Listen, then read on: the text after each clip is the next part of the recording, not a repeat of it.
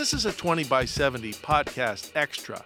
If you're someone who, like us at the Committee of 70, expects more from Philadelphia, Pennsylvania, and Washington, D.C., then subscribe to the 20 by 70 podcast on the Apple Podcast Store or wherever you go to binge great audio. Hello from Studio C70 at the Committee of 70. I'm Patrick Christmas. We are live. Election day is next month. Huge primary for the city of Philadelphia. Judicial offices on the ballot, city offices on the ballot, mayor, city council, row offices. Elections are a big deal, of course, for those of us at 70 and across the city. And elections are like job interviews. The candidates are like the job applicants, the voters like the hiring committee. We have one of those job applicants with us today, running for city council, Fareed Abdullah. Yes. Welcome. Thank you for having me. Thanks for coming by. Yes. So we only have 15 minutes today. Let's jump right into it. Why are you running for city council? I am running for city council because I want to make sure that the common man and the common woman in the city of Philadelphia, that they have a voice.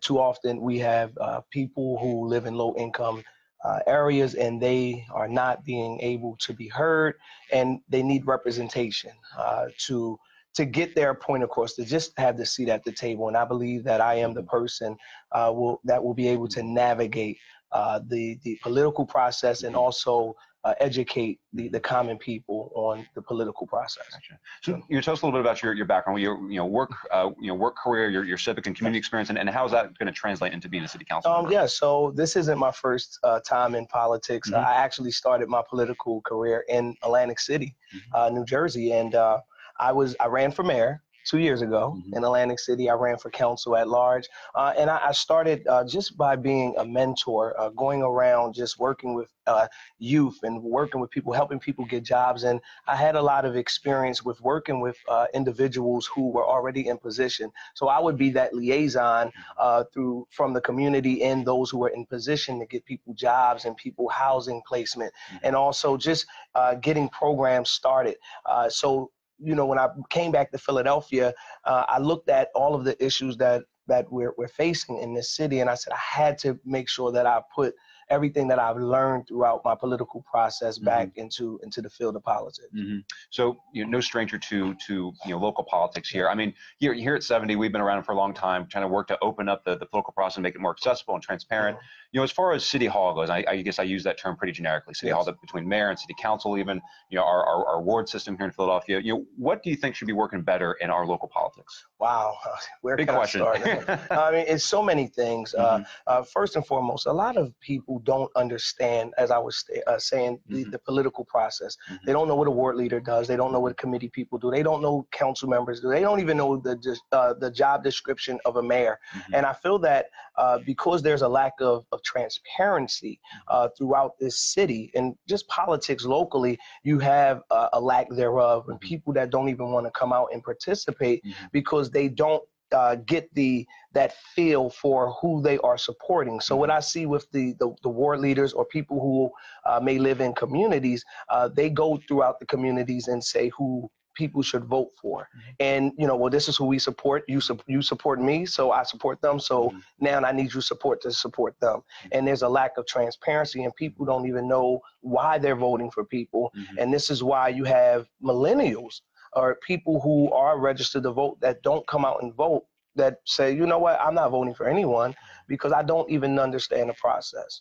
So I see that as a problem, and I see this is why this election is being very quiet, because if you can keep certain individuals away from learning who they're voting for, then you can continue to have the same games that are being played year in and year out. And as far as city council as our local legislature goes, what reforms do you think would be helpful around that particular body? I mean, I'll point out that with regard to both the legislature and the executive branch, Philadelphia has actually made a huge leap forward over the past 15 years in its ethics and campaign finance rules. But should those be sharpened up further and strengthened further, or other reforms that we should be talking about? So as it relates to city council in particular. Yes. I think that it needs to be an open election. Mm-hmm. I don't believe that the Democratic Party should endorse anyone because we're all Democrats. Mm-hmm. And when you endorse certain candidates, Mm-hmm. it kind of singles out the rest of the candidates who are running as Democrats and make it seem like, well, this is the Democratic slate. I believe that everyone should fight, to show people why they are the better candidate. And then in the general election, that's when you put your team together, because there will be people who are endorsed by the Democratic slate that will not win. And now you have an issue because some people may feel slighted because they didn't get the support from the Democratic Party. And I just believe that needs to change. So city committee, for example, shouldn't be putting out citywide endorsements. What about individual wards or other groups within the city? Should they be talking with the voters and with committee people to put together a list of endorsements for their particular community? That's a great question. I think that is fine because when you have people who have different organizations and they feel like, well, these are the individuals that came and supported what we're doing and they understand our issues, I believe that is okay. But when it comes to the Democratic Party, which they were supposed to stay out of this race, and I don't know what happened, I think that the organizations, if people come to your meeting or some of your forums, then you have a right to endorse those group of people. But as far as the Democratic Party, we all are Democrats. So until the primary is over, I think that the Democratic Party should stay out. So you're getting more at the endorsements that city committee puts together and that are pushed down through the wards without any actual open, small, democratic discussion actually in those wards amongst the committee people. Yes. Say it again. So like when a ward takes on the endorsements of the city committee without giving the committee people in that particular ward a say. So I guess that's maybe where the issue is. That is a big time issue because if the wards are supported by the Democratic Party, then it's automatically like, okay, well, this is who the party's going with. This is who we're going with. And I think that does a disservice because a lot of people may not even get the opportunity to be heard. Their platform may not, have the opportunity to resonate throughout the rest of the city because it's like, these are the people that we are endorsing. These are the individuals that we're going to invite to our meetings. Yeah. And that just happened. Yeah. And with regard to city council, so 70 just put out a platform, Philadelphia Resolution 1 PR1 last week, just kind of spur some discussion, debate around maybe some of the things that we should be changing around here. It includes things like redistricting. Right now, city council draws their own districts. Maybe we should have citizens draw those instead of the electeds.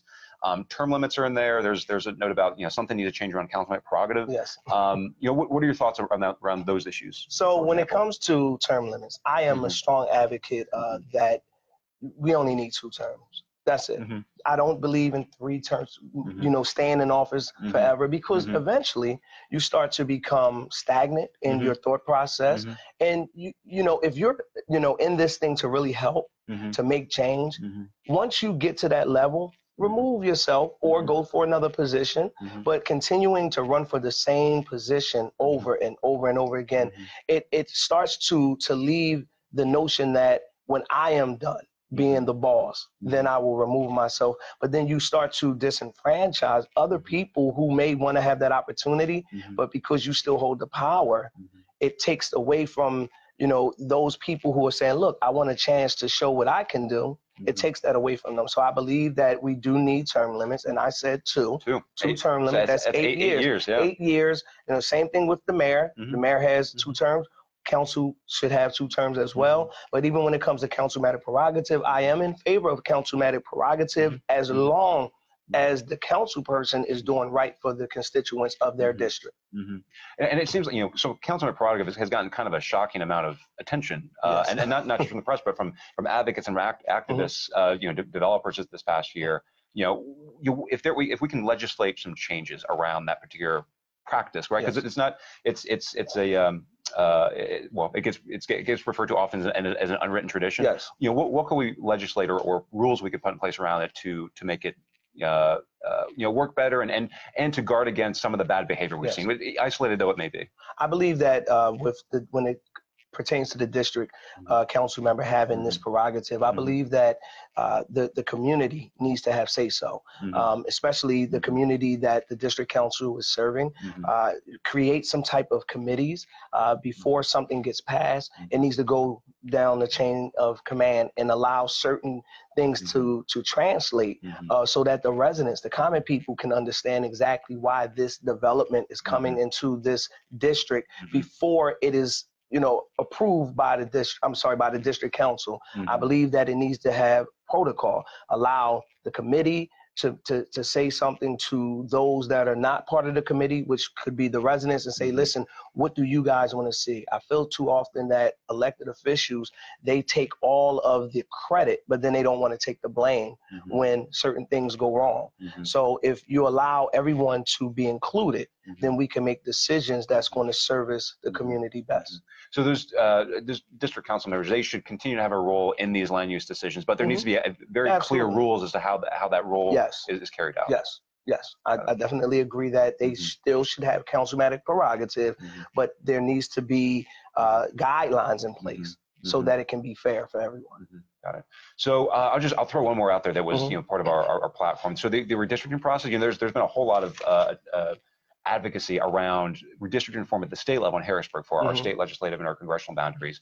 Here in Philadelphia, the charter says that city council, they draw their own districts and they have a certain amount of time to do it. After 6 months, they don't get they go without their paychecks. The mayor does have to sign off on those maps through the regular kind of legislative process. What do you think might we want to consider changing around that? Is it okay for council to draw their own districts? Are there other things around public engagement and transparency that we should be putting into effect? I feel that as a council member, someone who is in a leadership position, I don't think that you should have complete control over everything. If you're here to service the people, you have to make sure that you allow the community to have insight to everything that you're doing. So if you're redistricting because of, say, that the community is changing and you're like, okay, well, I need to win again, so let me do this or let me do that. I believe, once again, it does a disservice, because when there's new people moving into your district, you want to be able to reach them as well. So I do believe that when it comes to that, you need to still allow the community to have insight into everything that you're doing, because you're elected to serve and you're hired by the people. So I look forward to those challenges, when it comes to working with people that I may not see every day, the diversity. And that's what leaders, they have to learn how to adapt to change and not change because the change is coming within their community. So we have a few more minutes left. Let me throw this kind of big question at you. So you're part of the next city council. What is a big thing that you want to get done in that first term? Education reform. Me and you both talked about being educators. Me teaching in the inner city, seeing that children come to school with trauma issues every day, the behaviors, not learning because of the things that they're going through in their environment or maybe at home. What I want to do is try to put into curriculum life skills, and whereas though teachers can add that into instructions, where kids can learn how to talk about the things that they're facing on a day-to-day basis, so that they can be excited about learning and not feel slighted because they just saw someone get shot or they didn't eat and things like that. The life skills needs to definitely be added into the schools for these kids that we're dealing with. And then also quickly, the criminal justice reform. I hear a lot of people talking about it on how they're going to change it, but on a local level, what I want to see happen is have it court mandated where juveniles, depending on what they're convicted of, that they are placed into programs where they can go and do community service, go outside of their communities or their neighborhoods and see the city as it is. You have young people that live in North Philadelphia has never been to West Philadelphia. They don't even know how close it is. So I want to have them doing community service, learning about one another, and also getting job training and education about life or education about their city so that they won't go back or recommit a crime. And I think that's where we're lacking right there. Around job training in particular. So because as far as the curriculum goes, I guess council maybe could have a kind of a political or public voice on that. Yes. And in the past, council has passed resolutions urging the school system to use a certain textbook or another around job training, preparing our young people to have Absolutely. a job that pays. Yes. What can council do there? Well, we can also advocate, whereas we're having financial literacy for students, that they're learning how to budget money or to save money, or what to do once they're out of school, preparing them to get jobs for the summer. I believe the council can create hubs where organizations that are already active in the city, that they are already prepared resourcefully, that they can start hiring young people that as soon as school is out, you automatically get a job. We already are going into the schools and not waiting for the kids to come to us, but we're going to the schools and saying, listen, we have this amount of jobs. We need to get everyone prepared. And I feel like we do a disservice when it comes to that. All righty. Well, that was just about it. I know that was quick. We covered a lot of ground in that time. Absolutely. Fareed Abdullah, thank you so much for coming on. Thank you very much. Primary day, May 21, big election. There are a ton of candidates and offices on the ballot, including Fareed. Yes. Use 70's nonpartisan voter guide, ballot.70.org. You can also download our app. It's called the We Vote app, wherever you download your apps at home. Yes. Thank you to Thomas Callan Harrison for providing the funding for this broadcast, and we'll see you on Election Day. Yes, I'm number 81 on the ballot. 81 on the ballot. All right. Good luck, Fareed. Thank you. Thanks a lot. All right.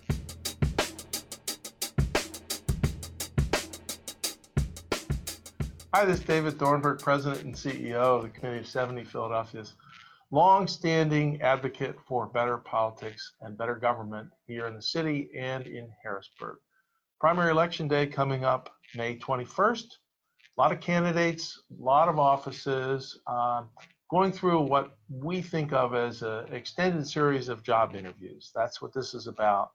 Voters, the hiring committee, if you will, getting to talk to different candidates about their past, their present, and their future. And we have another city council at-large candidate today, Erica Almiron. Erica, thanks for joining me. Thanks for having me here, David. I appreciate it. All right. Yeah. And we're going to spend about 15 minutes with Erica talking about her past, present, and future. So, Erica, let me start with, this is the most basic question that has kind of tripped up some folks even at the highest levels of national government, because they don't seem to be able to deliver an authentic answer to this question. But why are you running for city council? I mean, I think that, and I'll tell a little bit more about my story as a Latina, as a woman of color, as somebody who is the daughter of immigrants and who's been doing social justice work for the last 20 years.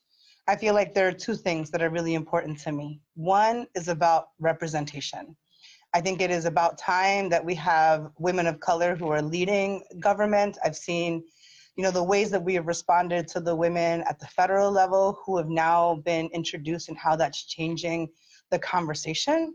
I think that is extremely important. I also think that for me, there is a moment in the history of this country where we need to take back the rhetoric, and we need to take back the conversation.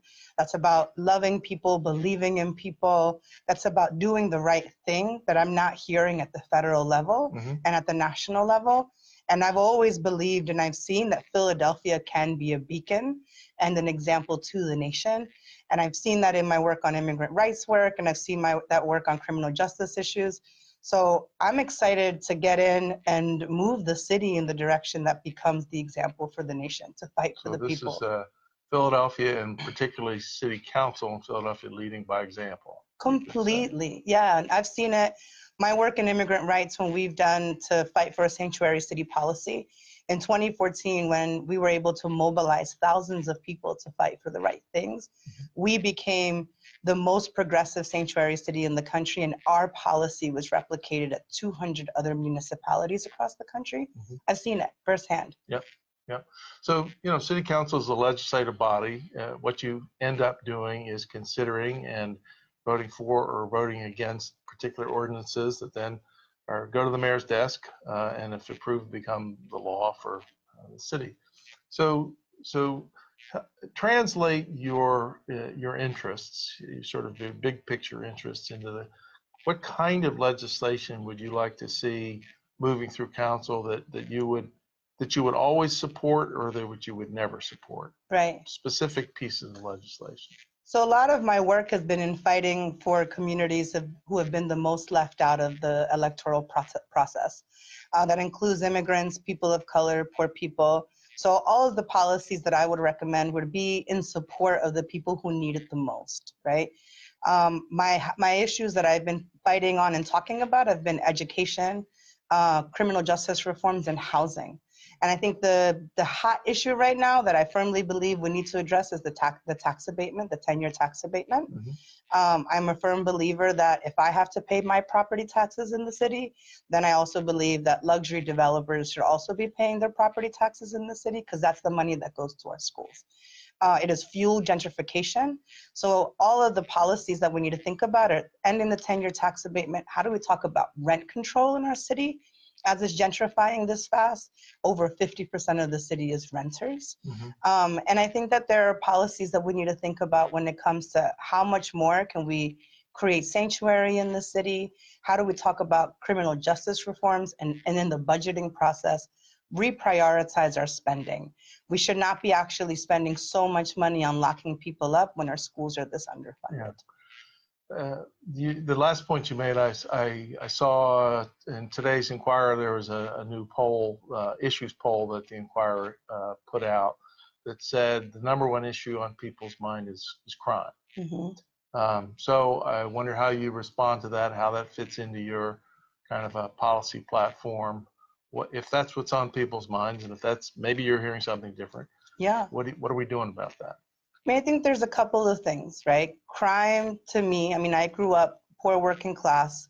I've had friends of mine when I was younger who got caught up in the drug wars. And I think reasons people get involved in a lot of crime is because of poverty, right? And we haven't addressed poverty in this city. I think if people felt like they had their human rights respected, if they had a roof over their head, if they had food on the table, and they had a job that paid them at least $15 an hour, you would see crime rates just kind of plummet in the city.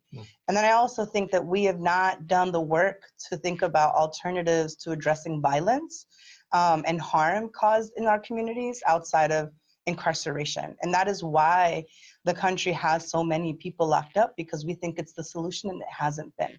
If anything, it's become a way to just keep making money off of locking people up. So I would love to see more investment in restorative justice practices and abilities to address harm.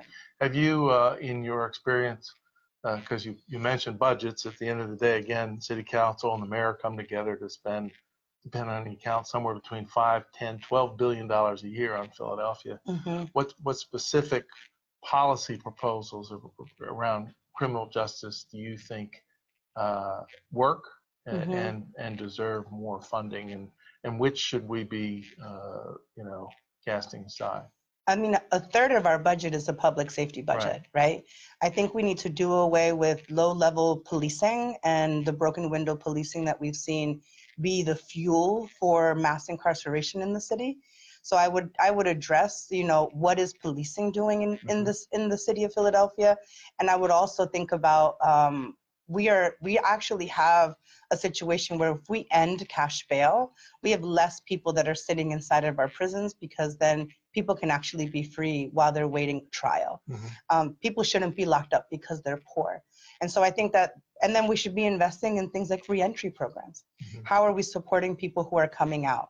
How are we investing in taking away people's old drug convictions? I mean, the concept that everybody's talking about legalizing marijuana, I'm seeing it, the state's talking about it, but yet people are still sitting in jail for old convictions on marijuana charges. So how do we address the past as we move forward?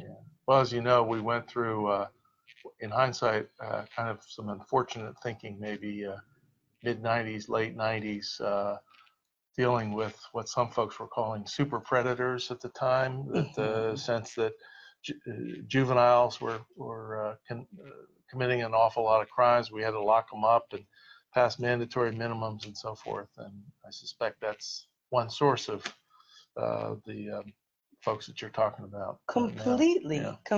And how do we address having programs for young people? I've done youth organizing and youth development for the last 15 years. Young people are looking and are hungry to develop and learn. And how do we create more spaces for them like that? How do we get some of these guns off the streets? Especially, I think that there's a conversation to be had about gun safety and what is it that it looks like to really be having ways that not just anybody can access a gun. you Right. know? So let's talk about your experience, your history, your track record. What are the, what's the short list, 2-3 accomplishments that you're most proud of in your professional life that you think would translate well into your role as a city council person? Yeah. I mean, I would say I would start with one. I am the daughter of immigrants. I was born in South Philly. I have a lived experience of growing up working class that just is not a professional, but a lived experience that people understand. When I go in, I know exactly what people are talking about when they want changes. My professional experience has been 20 years of social justice work. For the last 8 years, I've been the executive director of Juntos, immigrant rights organization in South Philadelphia. We were the leading force in fighting for the sanctuary city policy. I was at the head of building the coalition that fought for that policy, which Maria Quiñones and the current Mayor Kenney were the ones who introduced some of that legislation on the floor for us.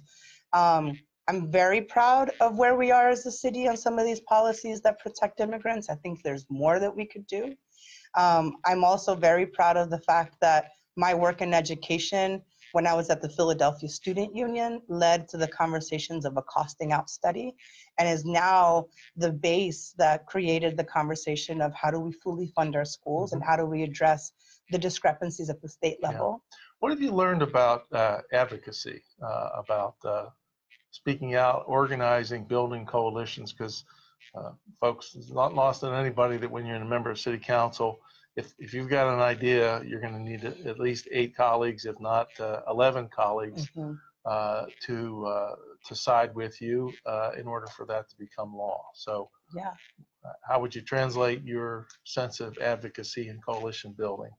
I mean, I've been wildly successful in building coalition. I have a lot of relationships across the city with some of the most marginalized communities and impacted communities.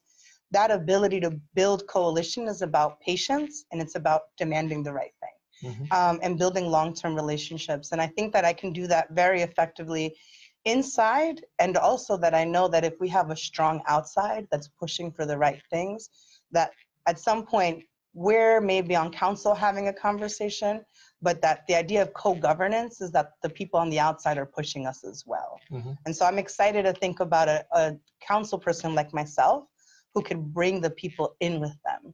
And so that they're no longer an outside constituent, but they're a constituent on the inside. Yeah. From the outside, I'm curious what you think is, what's the most, when you think of an experience,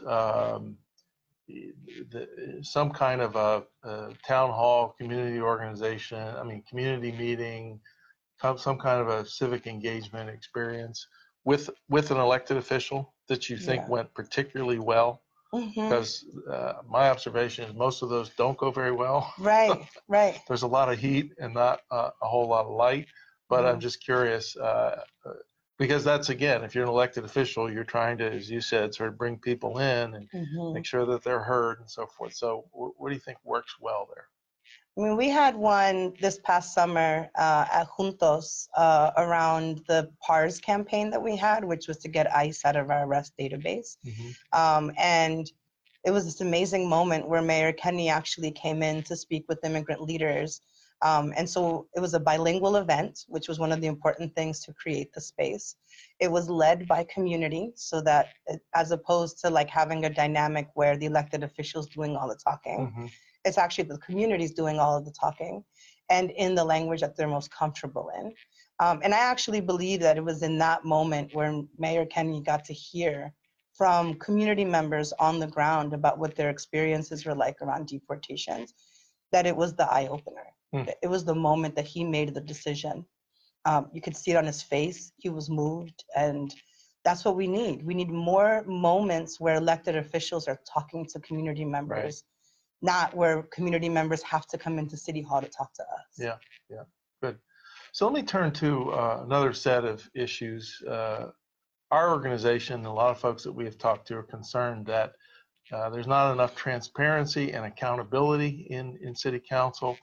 We talk about, a lot of folks have talked about councilmanic prerogative and how often, not always, but often the decisions made between council people and local developers are hidden from view. We talk about transparency in council itself, that it's not always clear from the outside where bills are moving or how they're being amended, how council spends its own money. We talk about a whole set of things that seem to shut people out of the election process. We don't allow independent voters to vote. Your position on the ballot, as you probably know, is hugely important, and it shouldn't be so. So just interested in your thoughts on those issues, or if you've got other ideas about how to make sure that the process is open, accessible, accountable. Yeah. I mean, I think, the last couple of years I've learned a lot about the budget process, how difficult it is to, one, understand it, two, how to insert yourself, where you can actually get yourself on the record. I think having a more open budgetary process is going to be hugely important. I think that we should think about, I don't want to stay at a job for more than, a few years, because I think after a while you start kind of to lose your juice. That's another thing I forgot to mention is term limits. We somewhat reluctantly, but we came out in favor of term limits for that reason alone. You want to keep the energy going. Well, you wind up being a part of this machine, and I think that new blood is always exciting and will come in with fresh eyes. And I think having term limits are going to be really, really important. Transparency enough so that city council people are talking more to community in a way where the people get to judge and also give influence on how to spend money, on what policies are important. And also I think, and this kind of idea of co-governance, right? So if I were to get elected, I have, a coalition now of grassroots organizations that have been supporting me and backing me in this. And they would be a part of the process for me. I can't build anything without the people telling me what they think needs to happen. So I could imagine quarterly meetings with community members and constituents on these issues. They just don't vaporize and go away once you become elected, or if that were to happen, that'd be at your peril. Yeah, exactly. Yeah. All right. Yeah. We're going to have to wrap. Erica, thanks for joining us here. Thank you. And as I said, we have a primary election May 21st. Make a plan to vote. Encourage your friends and your family to make a plan to vote. If you want to know more about issues and candidates, take a look at our world-class voters guide at 70.org, or you can download our WeVote app onto your phone so you have in the palm of your hand everything you need to be a super voter on election day. So thanks for joining us, and see you at the polls. Thank you.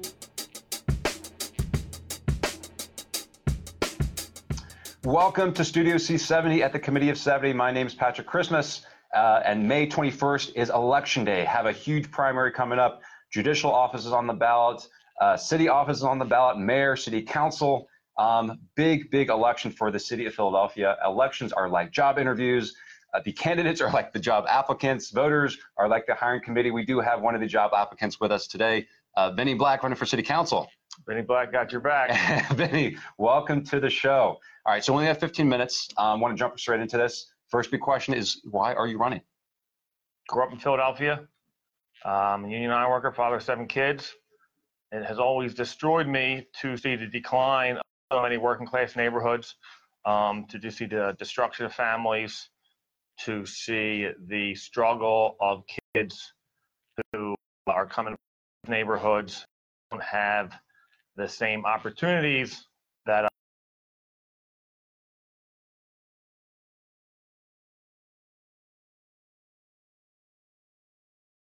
about Philadelphia. And given your background and work experience, what do you think will translate best into being a city council member over in that building up the street here? So what I know about is family, and I know about work. And those are two of the fundamental things that many of us aspire to. And a politician is a communicator. That's what he is. He is trying to communicate a message. And the politicians, especially right now in our city and our country, is who can bring Philadelphians together with a sense of we're in this together and shared identity. So as a politician, it is very easy and very tempting to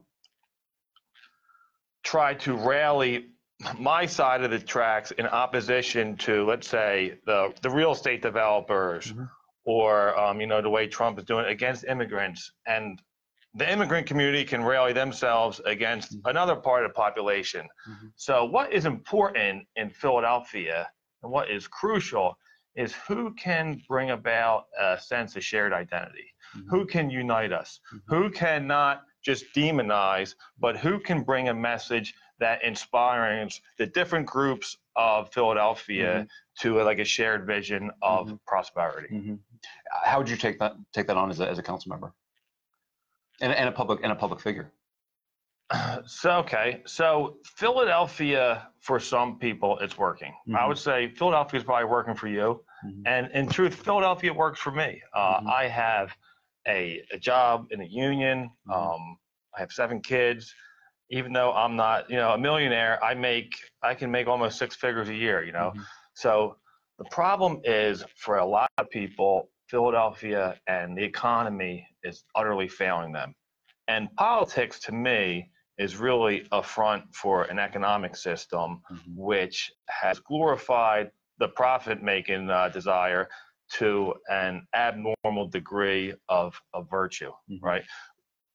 What we don't want is, we're not trying to talk about socialism. We're not trying to talk about getting rid of our capitalist society. What we are trying to talk about is an inclusive economy where people can meaningfully participate in it and be able to enjoy these minimums of, owning a home, putting food on the table.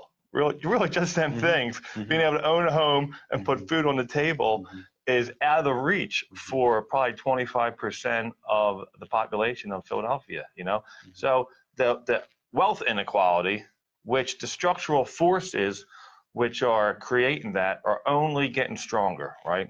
And when I say structural forces, I'm talking about, we got blasted by outsourcing in the city. And when I grew up in Philadelphia, I grew up on Spencer Street, working class neighborhood. We were not wealthy, and probably 85 to 90% of the parents did not go to college. But people were able to buy a home. They were able to put food on the table. They drove around in one car, and they probably were able to go down the shore for 1 week, And just that level of being a financial ability to participate in life, that was all we ever needed. Like, people weren't dying to get out of my neighborhood and go to Warrington and buy a $400,000 house. We had a sense of community. We had functional families. We had a lot of pride in where we lived. It was relatively safe. We had everything we ever wanted.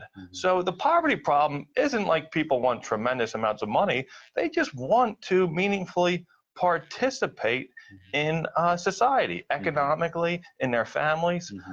It's within reach. It's not that crazy how far we have to go. It's owning a home and being able to feed your family. That's what people want. Yeah, and I presume because you're running for office, you're running for city council, that you think some things could be done much better in that building up the street. What do you think would make City Hall work better? What would make our local democracy stronger? Our politics more open and accessible. Okay, what will make our democracy stronger is what we have failed. Because let's say I'm conservative in some ways. I'm a father of 7. I'm also progressive because I realize that there's an economic foundation to the family. So most progressive, there was kind of this deal with the devil made in the late 60s with politics that says, okay, you can outsource and you can globalize, but you need to give us money to make sure that the population who's getting left behind, who doesn't have jobs, they're going to get these social programs that we can make up for the loss of their economic livelihood. So you have structural forces of automation hitting the working class. You have structural forces of outsourcing, and you have structural forces of unorganized labor. And when I say that is, the power of organized capital to pay as little wages as possible. So, but that deal with the devil of what progressives did, we have to kind of admit failure that in Philadelphia, we are not fixing the poverty problem. It was 25% in 2015, and even though we have a whole bunch of Democrats running the city, now it's 26% in 2019. And politicians will talk about fixing the problem, But so here's what the problem is. When you, like in the business community, they say, it's not what you know, it's who you know. And it's your network, right? And for poor people, the most important network you have, firstly, is your family, and then it's your community. But if your family's dysfunctional, if your father has been incarcerated, if your community is dysfunctional and has been racked by unemployment and violence, social programs on the government level can't make up for the destruction of those first two networks. So as a progressive, as a person who wants to beat poverty, I feel like we have to start realizing how we have failed poor people, and we have to figure out not just how to redistribute income from the government level back to people, but to economically empower people so that they can buy a home, so that they can form families, that we can start pumping money into communities, that you have that larger network of, even if your father's not there, you have a couple guys on the block who are in unions at PGW, where you can get good employment opportunities. So we have to concentrate and admit failure, that you can't just fix things on the government level. So on the one level, I'm saying government has to admit failure, but at the same time, I'm not saying that government has to stop back and just let the market solve things, because the market's not going to solve things. What the market searches for is efficiencies and how to make money in this system. And when you go to work, or I go to work for my company, we're not trying to solve the world. We're just trying to do a good job for my company. And usually that means making more money for my company. So even though the government has to admit failure, it is going to be upon government officials. They are the only force strong enough that can counteract these structural forces of automation, of outsourcing, like the kind of benefits. The structural forces are benefiting wealth and power, and people on the bottom are probably not going to just be able to organize themselves like they do to form unions like they did back in the day.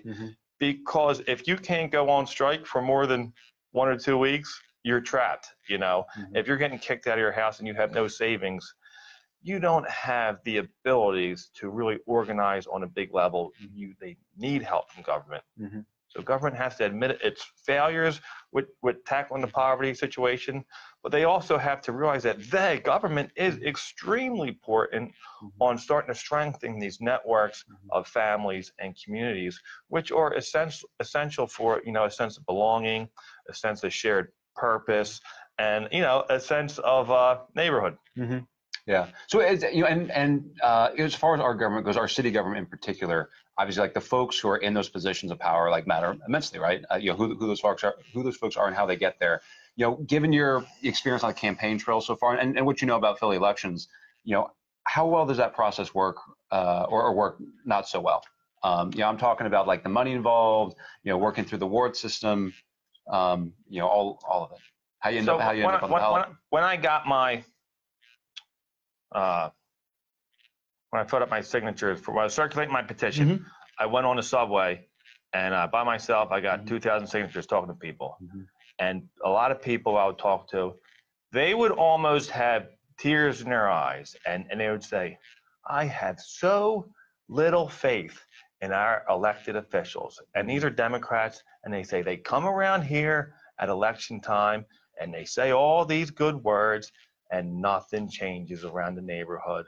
I don't see them after the election. They go into the halls of power, right? They go down to City Hall. They start making $150,000 a year, all kinds of perks, all kinds of agency. You have this real important job. You're getting real paid well. And the problem is so many people become part of the power structure. They get disconnected from the struggle of people who are living in broken homes, single moms who are working for $8 an hour, are stressed out.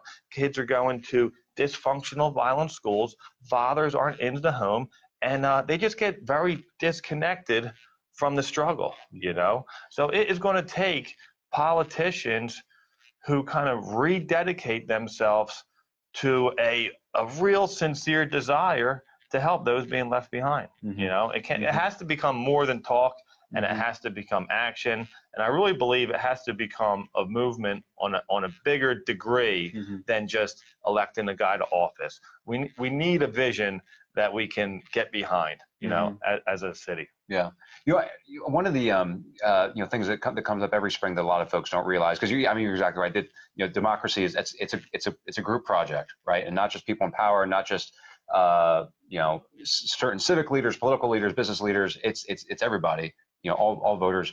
One of the quirks about Pennsylvania actually is that not all voters can participate in spring primaries. What are your thoughts on that? I mean, should independent voters be able to cast ballots next month? Yes, but the bigger problem that is for people who can participate. What's the participation rate in this city? 17%, right? Not nearly high enough. That's for sure. So the democratic process has been so eviscerated, and I don't think these voters are apathetic because they're just lazy. I think deep in their hearts, they no longer believe that the democratic process functions the way it is supposed to do in the textbooks. They believe there is all kinds of money pouring into this election, and there are big-time donors who have the ears of these candidates to a way, way, way more powerful degree than the voters in the street. So in a lot of ways, our democracy is very, very sick, where people don't feel that it functions like it's supposed to. And only out of registered voters, this primary, a little bit under 2 out of 10 are going to vote. Yeah, that's a sick democracy. Yeah. So, and we only have a couple more minutes here. So if you could wave like a magic wand and change one thing around how our democracy currently works, it could be anything. I mean, higher turnout, the way our elections work, anything. What would that one thing be? I would definitely institute some sort of campaign finance regulations where everyone had the same amount of money, and I would promote debates on social media. I would equalize the candidate process where money didn't buy access to political office, because the reality is that it's the pressure of organized money that really gets you the access to office nowadays. And we'll end it there. Benny, thank you. The election's coming up again, May 21st. 70's nonpartisan voter guide is available at ballot.70.org. Also have a new app, the We Vote app, down wherever you grab at home. Has all the resources you could possibly need to get ready to vote. And Benny Black will be one of the candidates on the ballot. Benny, thanks for coming in. Benny Black got your back. Don't forget it, May 21st. All righty. All right. See you on Election Day. Thanks for listening to this podcast extra. And as we say in each and every episode of the 20 by 70 podcast, expect more, Philadelphia.